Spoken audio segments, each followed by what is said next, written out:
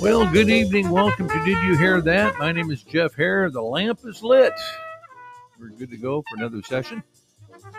Along with my producer, the great Russ Omar. How you doing, Omar? Glad to hear you're doing okay. Hope you had a nice day today. Hope everyone had a nice day today. I was thinking about something today. Saturdays, when we were kids, it was just like a cool day. You know what I mean? Saturdays always are cool. I mean, let's be quite honest with it. But I remember as a kid, it was always a big day. That was the day we get our haircuts. All right. My dad would get in the car. We'd get his 1969 Ford Galaxy 500, and we would head off to the barber shop. Now, you always knew which one was a barber shop because it had that red, white, and blue pole that would always spin. You know, it's always kind of a cool deal, right? I mean, let's be honest about it. It was just like you drive by and say, wow, look at that. Even to this day, I see one of those barber poles. Like, ooh, and it takes me back. But anyway, as a kid, we'd go in there, and every middle-aged man in town was in there. They're all, I think they're getting away from their wives, to be honest with you, but they would be sitting around getting their hair cut and have them talking about nothing. Basically, there'd be a old black and white TV on watching some kind of ball game. And there would be big old cooler of pop in the corner. You get your pop and sit and wait. And they always had a coffee table there or an end table there with some magazines on it, like some fishing magazine or something like that. You're always looking at it and thinking, oh wow, the magazine's like 80 years old, and it's like, but it was always a great experience. And just to kind of hang out with the guys, and get your hair cut as a shared experience, with all these men in town. They're all sitting around there getting, well, it was just a cool day. It really was. Well, a few years ago, more years than I care to mention, I was living in Detroit, and we moved to this house in this neighborhood, and they had one of those barber shops, right, with the red, white, and blue pole. So I went in there and just looking to see what it was all about, and it was just exactly what I remember. As an old man, an old Italian fella was the guy. His name was Johnny. He was the barber, and he'd run the show. He's a proprietor, one share shop, and he'd walk in there and he'd sit down. He had an old black and white TV on there that he loved to watch bowling on. He'd be watching bowling, and there'd be a big cooler pop in the corner there, and it was always a good time. And I went in there for a long time. Well, I think I lived there 10 years or 8 years, whatever it was. I think I probably went there 5 or 6 of them. And he was a good man. He was a very nice guy. He was somewhat confused, and I say that only with the best of intentions. I'm not trying to badmouth him or belittle him by any means. I mean, clearly aging is not a pleasant process for a lot of people, uh, and it was a very sad thing. But I say that only with the highest degree of respect for the man. He meant a great deal to me, and I don't laugh at him. I really don't. He was very good to me and my family, my sons, and my wife over the years. So it's more of a tribute to him than anything else. But he was kind of confused. And the first thing I think he forgot how to do was really cut hair. That was kind of a sad thing because he was a barber. I mean, I'd go in there and get my hair cut, and then I'd go home, and my wife would look at it and say, "Nope, get back there. Tell Johnny you got to get your little trimmed up a little even more in the sides there, or tell Johnny you didn't take enough off the top, or your back looks terrible. Go back and have him fix it." And I'd walk in there and he'd have a smile on his face and he didn't care. He'd sit me down and cut it again. And Jeff, what'd I charge you this time? Oh, I don't know, John, $10, same thing you charge me every week. Jeff, that's too much money. I'm charging you too much. No, you're not, Johnny. Johnny, $10 is fine. No, no, no. I'm going to give you some back. No, you're not giving me anything back, Johnny. You're not going to give me anything back.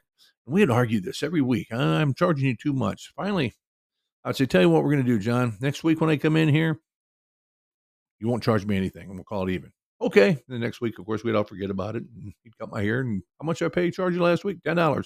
That's a lot of money, Jeff. Nope, John, here it is, $10. Jeff, I'm a millionaire, right? I don't need the money. Johnny, you need the money. You're a man trying to make a living here, and I'm going to help you out. And we'd have this discussion all the time. How much he was going to charge. It was kind of funny because at one point, you always loved to watch bowling on that TV. Now, the TV is no black and white TV, no cable, just an old set of rabbit ears. Remember rabbit ears? You try to move them all around, and you put a little tinfoil on them and try to get a little bit better reception. And he had this old TV that he would try to watch bowling on. And, oh, boy. Anyway, after a while, of course, bowling was on ABC forever, and then they took it off and put basketball on, right? So I come into the shop one day, and he's cutting my hair, and about halfway through, he gets mad and drops his clippers and says, "What's the matter, Johnny?" I said, "Jeff, they took bowling off TV and they put these giraffes running up and down a court on there." I had no idea what he's talking about. I said, "Say that again, Johnny." They took bowling off. They put these giraffes running up and down there. I said, "Giraffes?" He said, "Basketball. Oh, yeah, basketball. Okay, yeah, that makes Yeah, okay, I see what you're saying now. Yeah. Well, I don't know what to tell you about that, Johnny. I don't do programming for ABC, and that's probably what they decided to do. Yeah, I guess he picks up the clippers and starts cutting, and 2 or 3 minutes later, he throws down the clippers and saying, Jeff, they took bowling off TV. They got these giraffes running up and down there. John, you don't say. Well, I'm really sorry to hear that. That's too bad. And he'd do it just 3 or 4 times. Finally got my hair cut, and I went home. First thing my wife said is, oh, it looks terrible. Go back, tell Johnny takes them off the top. I walk in and I sit down in his chair, and the first thing he does is throw down the clippers and starts in. Jeff, they took bowling off TV. Johnny, we've had this discussion a lot today. And I really don't know what to tell you. I really don't. Jeff, yeah, John, what did I charge you last week? That's true, too. That's a true story. So this would go on, and I used to really enjoy going in there. And one time, there for about a period of time of a couple months, I was in there one day, and this guy came in, and they were talking military. And that got Johnny going. Okay, this guy talked about being in the military. Johnny had always talked about fighting with Mussolini in World War II in Italy. Okay, now whether it's true or not, I don't know because like I said, when this man came in, he and Johnny talked about it for the next 2 months. That's all Johnny would talk about. Every time I'd go in there, he'd talk about I stood with Mussolini. Yeah, he lost the war, Johnny. No, I'm an American now, and I didn't believe what he said, but I was an Italian and all this. Yeah, okay, Johnny, that's good. He'd go on and on and on about this. And he'd tell all these great stories about being in World War II in Italy. And I mean, incredibly detailed. And he would have, where he was and which, rivers they cross and all this, that, and the other. So one day I go in after a couple months, and like I said, it's all he's been talking about now. So I go in and I sit down, and first thing he starts talking about is he's mad about TV. They took bowling off. And like I said, this is probably 3 months after they took it off. I mean, it's something that just stayed with him forever. And I say, hey, Johnny, I says, I was really fascinated when you talk about you and Mussolini in World War II. Tell me more stories about it. He didn't say anything, looked down, kind of downcast. And he says, I wasn't in Italy. I was in New Sharon, Pennsylvania. I was a coal miner. Really? You always said you're in Italy. No, I was in New Sharon, Pennsylvania as a coal miner. And he starts talking about mining coal in New Sharon, Pennsylvania. So I don't know what was true, and I didn't care. I just let little old man talk.